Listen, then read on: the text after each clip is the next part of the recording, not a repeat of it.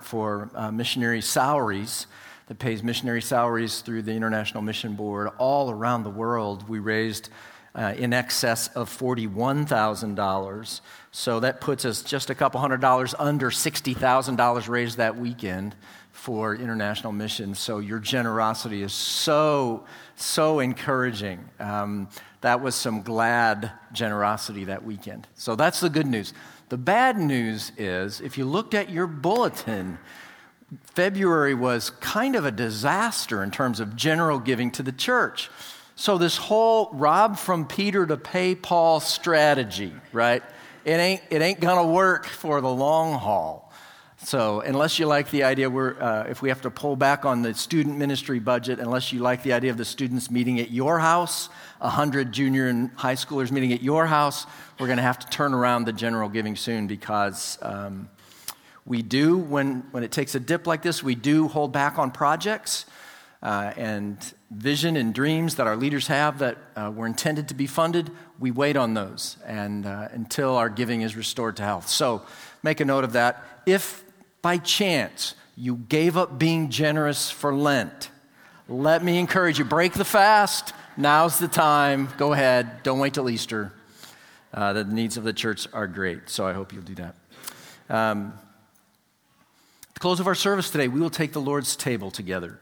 And the Lord's table at Northwake is open to anyone who's a follower of Jesus, who is walking in fellowship with him. If you are willing to repent of your sin and come to the table and find grace and mercy in Christ, then you are welcome to join us in that table. And when we come today, I'd like to ask you again to use this center aisle and the far side aisles along the wall to approach the table, and we'll resume these two to head back to our seats just to make things a little bit safer as you approach the Lord's table. So if you would like, you can open your Bibles to John chapter 19, and I will pray for us as you find your way there. Bow with me, please. Lord, have mercy on us. For a lot of us, this has been a hard week. We've been busy. Some have suffered greatly. And for all of us, at one time or another, you've been pushed to the margins of our world. But now, Lord, we give you this time, we gift this time to you, and we sit. And so, Lord, help us give our minds full attention to what you want to say to us now through your word. Give us hearts that are glad to receive it and willing hands to go and do whatever you would ask of us, because we know that you love us so. And we ask this for Jesus' sake and in his name. Amen. Well, as best they can tell us, historians figure that it was a Friday morning on the 3rd of April in the year AD 33. When they pressed Jesus up that skull-shaped hill, bearing his own cross as far as he could, and then they pressed a passerby into carrying it the rest of the way for him. There would be no stopping this ascent. And at 9 a.m., they stretched out his hand, and then they drove in the nails. One in one hand, and one in the other. And then his feet. And when he was affixed to the cross, they jerked him upright and abruptly and harshly planted it in the ground with all the gentleness and care that condemned convicts ever receive. And then the weight of the cross settled in on his arms and pulled at his feet. And he hung there. And those nearest to him, the Roman soldiers and the Sanhedrin watchers and the mocking crowd, they heard him. They surely heard him say, even to them, words of mercy and forgiveness. He said, "Father, forgive them, for they do not know what they do." And they heard him speak to the criminal near him and say words of hope and promise. Truly, truly, I say to you, today you will be with me in paradise. And he turns to his mother and to the disciple who's known as the disciple that he loved, and he spoke these words of care to her, "Woman, behold your son." And then he said to that disciple, "Behold your mother." And then at noon, after he'd been hanging there for 3 hours, the sky turns inexplicably dark at midday. And for 3 more hours now, he hangs in silence as the judgment of God for the sins of the world, and that includes yours and it includes mine, becomes visibly manifest and presses on Jesus' soul an unimaginable sorrow and loneliness. Because for the first time in an eternity, quite literally, in an eternity, the Son feels forsaken and alone. And at 3 p.m., he cries out in the language of the Psalms, Eli, Eli, lema sabachthani. That is, my God, why have you forsaken me?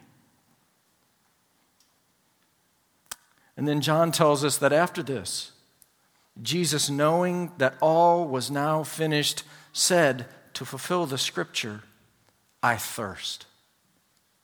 And a jar full of sour wine stood there, so they put a sponge full of sour wine on a hyssop branch and held it to his mouth. And so with those 2 words, I thirst, we come to the 5th of Jesus' words and sayings from the cross. And there are only 2 words. In his language, it was only one. I thirst. And so today I'd like for us to look at this 5th saying of Jesus on the cross, kind of from 3 different camera angles, as you would. But again, the goal for us today is just to love Jesus more. Okay? It's just to see him and to love him a little bit more. And so from the first angle, this cry, this is the word of a man, a human being, a man very much like us. You know, historians tell us that in their day there was a heresy afoot. In the Hellenistic world, it went like this. Jesus didn't really come in flesh and blood, much less die a gruesome physical death on the cross. Some went so far as to say that Jesus did not have a real or natural body. During his life on earth, he only was like a phantom. Flesh, they thought, was of the evil realm and could never be holy, so only spirit was capable of housing the divine. So Jesus didn't really die. He only appeared to. In a sense, he was only pretending. The Apostle John ran across the early strains of this thinking, and he wrote against it in his letters, as he said in 1 John 4, by this you know the Spirit of God. Every spirit that confesses that Jesus Christ has come in the flesh is from God. And every spirit that does not confess Jesus is not from God. This is the spirit of the Antichrist, which you heard was coming and now is in the world already. Again, in 2 John, he writes, many deceivers have gone out into the world, and those who do not confess the coming of Jesus Christ in the flesh, such a one is the deceiver and the Antichrist. So Jesus' 5th word, I thirst. It reminds us that Jesus was human and that he died in the flesh for us and for our sins. The Word became flesh. Dale Bruner writes, crucified, dying, and thirsting flesh. You know, the book of Hebrews comes to my mind when I read this. In Hebrews 4, it says, we do not have a high priest who was unable to sympathize with our weaknesses, but one who in every respect has been tempted as we are, yet without sin. So Jesus has experienced our temptation, our sufferings. Jesus suffered thirst like any other man on that cross. By some estimates, he was likely experiencing severe dehydration at this point. His last recorded drink may have come at the Last Supper the previous night, before the anguish in the garden, before the night-long trials, before the flogging, before he carried his cross up that skull-shaped hill, and before he bore it for 6 hours. And then he says, I thirst. Indeed. Have any of you ever been dehydrated? A number of years ago, Steph and I decided we would ride in a charity bike ride in honor of my sister. It was an MS ride, and it was a 150-mile bike ride over 2 days. So you'd ride 75 miles, camp out, get back in the saddle, ride another 75 miles the next day. And Rob Craig told me that because I was going to be riding in groups, I could ride faster. Liar. Okay. Let's just get it out there. So I did the first day, right? There are people, and you kind of drafted and you're riding a little faster and you're feeling pretty good, but it was an unusually hot day at the beach. This was at the beach. It was strategic. It was flat, so it was at the beach. It's an unusually hot day in September. It was like 110, minus 25 degrees at the beach. So hot, right? And I'm, by the end of the bike ride, I'm feeling, a little hot. And so we relax for the evening. You get ready to go to bed. I got a little bit of a headache. We camp the night, get up the next day, and start riding the bike. First day, one of the things that I remember most about the first day is there's a lady riding a mountain bike. And I don't know how to put this. She was big-boned. We'll say she was big-boned. And she was riding a mountain bike for 75 miles. And I remember seeing her as I just went right past her. So day 2, I'm on the bike, and it doesn't take very long. Temperature goes back up to 110, minus 25, and the sun's shining on me. It's hot. And I am not doing well, and I'm slowing down. And I remember the big-boned lady with the mountain bike passing me on the second day. But I was never so glad to get off my bike in my entire life as I was at the end of that day. I had gotten dehydrated the first day and didn't realize it, didn't replenish myself, and suffered for it on that second day. But Jesus here is thirsty with what has been aptly described as the dry tongue of approaching death. This is not brought on by any mere bike ride. And interestingly, this is the only word on the cross that Jesus speaks of his physical suffering. I thirst. A couple of weeks ago, I was doing some yard work. Okay, I was transplanting some flowers. But yard work sounds much more manly, so let's just stay with, I was doing some yard work, and I had the little garden trowel, and I was transplanting those flowers, and I got a blister right in the palm of my hand. So for 10 days, this blister was bothering me, and if you'd seen me and you'd asked me how I was, I probably would have said, I got this blister in the palm of my hand.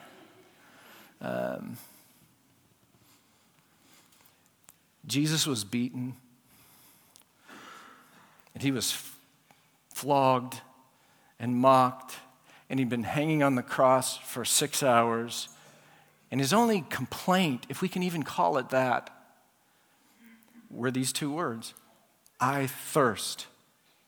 Nothing about the thorns pressing into his brow, nothing about the rough wood pressing deep into the countless lacerations of his back from his whipping, and not a word about the nails. Not a single word about the nails. Sometimes our portraits of Jesus are pretty one-sided. He's sitting, he has children in his lap, and he's surrounded by flowers and butterflies and baby deer. And that's Jesus. But this portrait of Jesus is a portrait of remarkable strength. There's no complaining, there's no whining, there's no blaming, there's no lashing out. Just a very human man suffering greatly, thirsting the thirst of impending death, showing us the strongest love imaginable.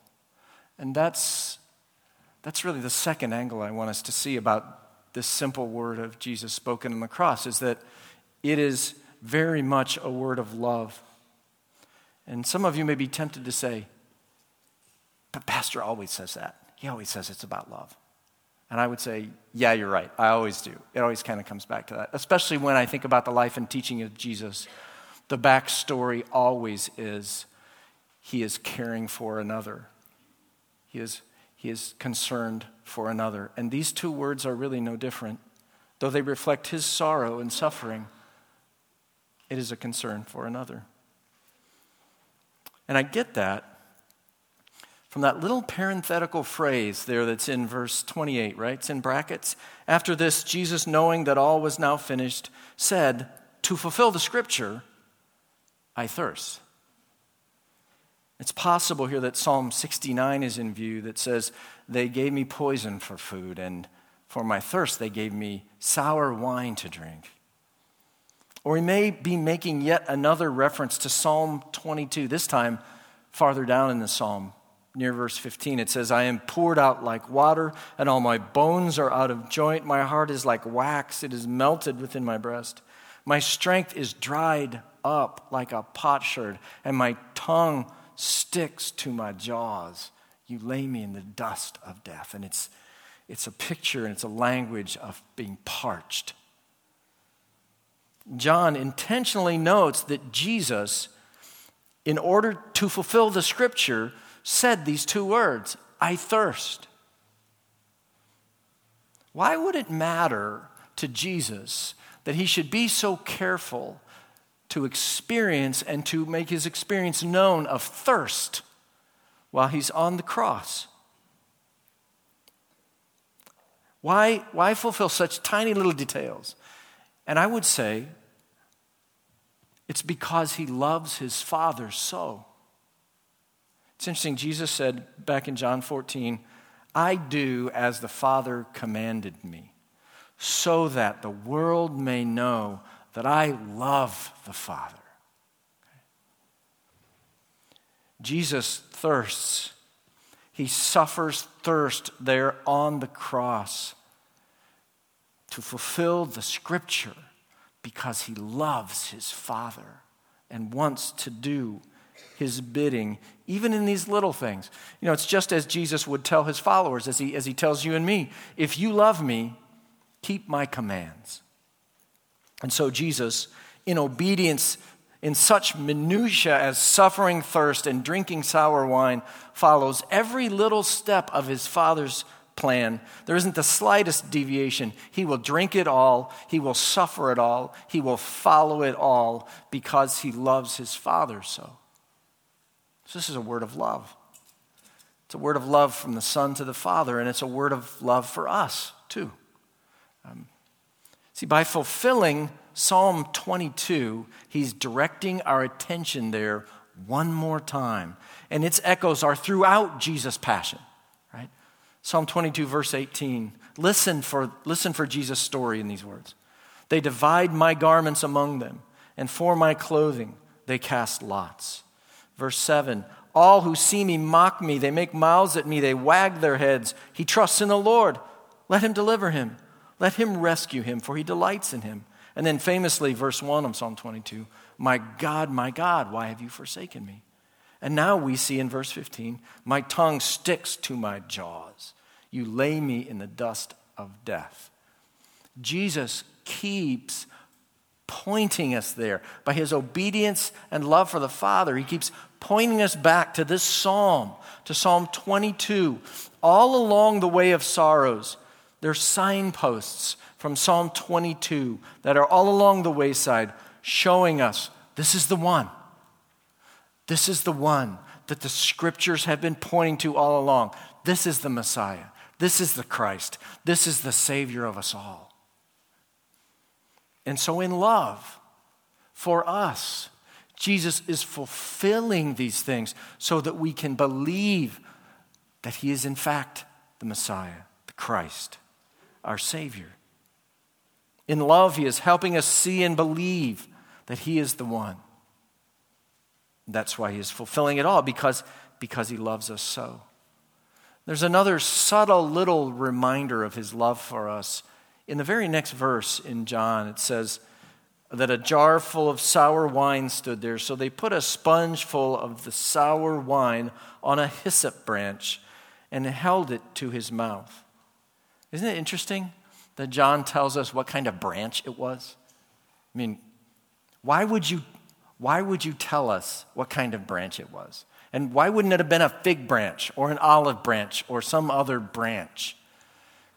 But I think what John is doing is he is pointing us back to the Passover in Egypt, to God's rescue of his people from the terror of the 10th plague, that horrible plague of the firstborn. Listen to Exodus 12.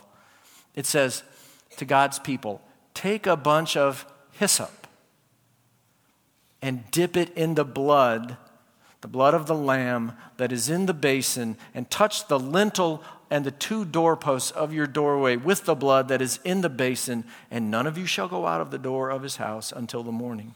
For the Lord will pass through to strike the Egyptians, and when he sees the blood on the lintel and on the 2 doorposts, the Lord will pass over the door and will not allow the destroyer to enter your house to strike you. It was hyssop that they put the blood of the sacrificial Passover lamb on the door with. And in David's great prayer of confession for his sin with Bathsheba in Psalm 51, purge me with hyssop, and I shall be clean. Wash me, and I shall be whiter than snow. Another writer adds that a part of the ritual of the temple worship was the cleansing of the people and the temple through the sprinkling of the sacrificial blood. And it is the hyssop branch that's dipped in the blood and sprinkled on the people in the temple. When lepers were healed, the hyssop branch was used to sprinkle the cleansing waters on them. And for John, then, he says, the hyssop branch was one more clue pointing to Jesus' identity as the sacrifice that would save all from death and deliver them from slavery to sin. John was saying, Jesus came to save and cleanse us from our sins, because he loves us so. Dale Bruner points out that what formerly the blood of the lamb on the lintel of the door did for Israel at Passover, the blood of Jesus from the cross will now do for believers in the cross. And so even the hyssop is a pointer. And you and I are invited to believe what it's pointing to, that Jesus loves us enough to bear our suffering and sin on the cross. And Jesus' suffering here is so much more than physical. And while he thirsts as a human being, a physical thirst, even his thirst echoes the price, the spiritual price he is paying on the cross to be our sin bearer. William Beckestein writes, in the Old Testament, God threatened to make unfaithful Israel a parched land and fill her with thirst as an expression of his judgment. The tongue of the one afflicted by God's judgment sticks to the roof of his mouth for thirst, according to Jeremiah and Amos. Such was the curse for spiritual adultery. And then he says, in a startling way, Jesus inserted himself into his parable of the rich man and Lazarus. In hell, the rich man cried out for mercy, pleading for Lazarus to dip the end of his finger in water and cool my tongue, for I am in anguish in this flame. And then he says, on the cross, Jesus, the mediator of the covenant of grace, experienced what he calls the thirst curse, earned by us covenant breakers. So Jesus' thirst, in a sense, is our thirst. It's a thirst that we should have borne. This cry of thirst, in this sense, spiritually, it's an extension of his cry of abandonment, of being forsaken, right? Now separated from his Father by our sins, he thirsts not only for water for his parched body, but his soul thirsts for God, for the living God, as the psalmist said. In Psalm 63, you read, "O God, you are my God. Earnestly I seek you. My soul thirsts for you. My flesh faints for you. as in a dry and weary land where there is no water. And so in an upside down turn, the one who once said that whoever drinks of the water that I will give him will never be thirsty again. The water that I will give him will become in him a spring of water welling up in eternal life.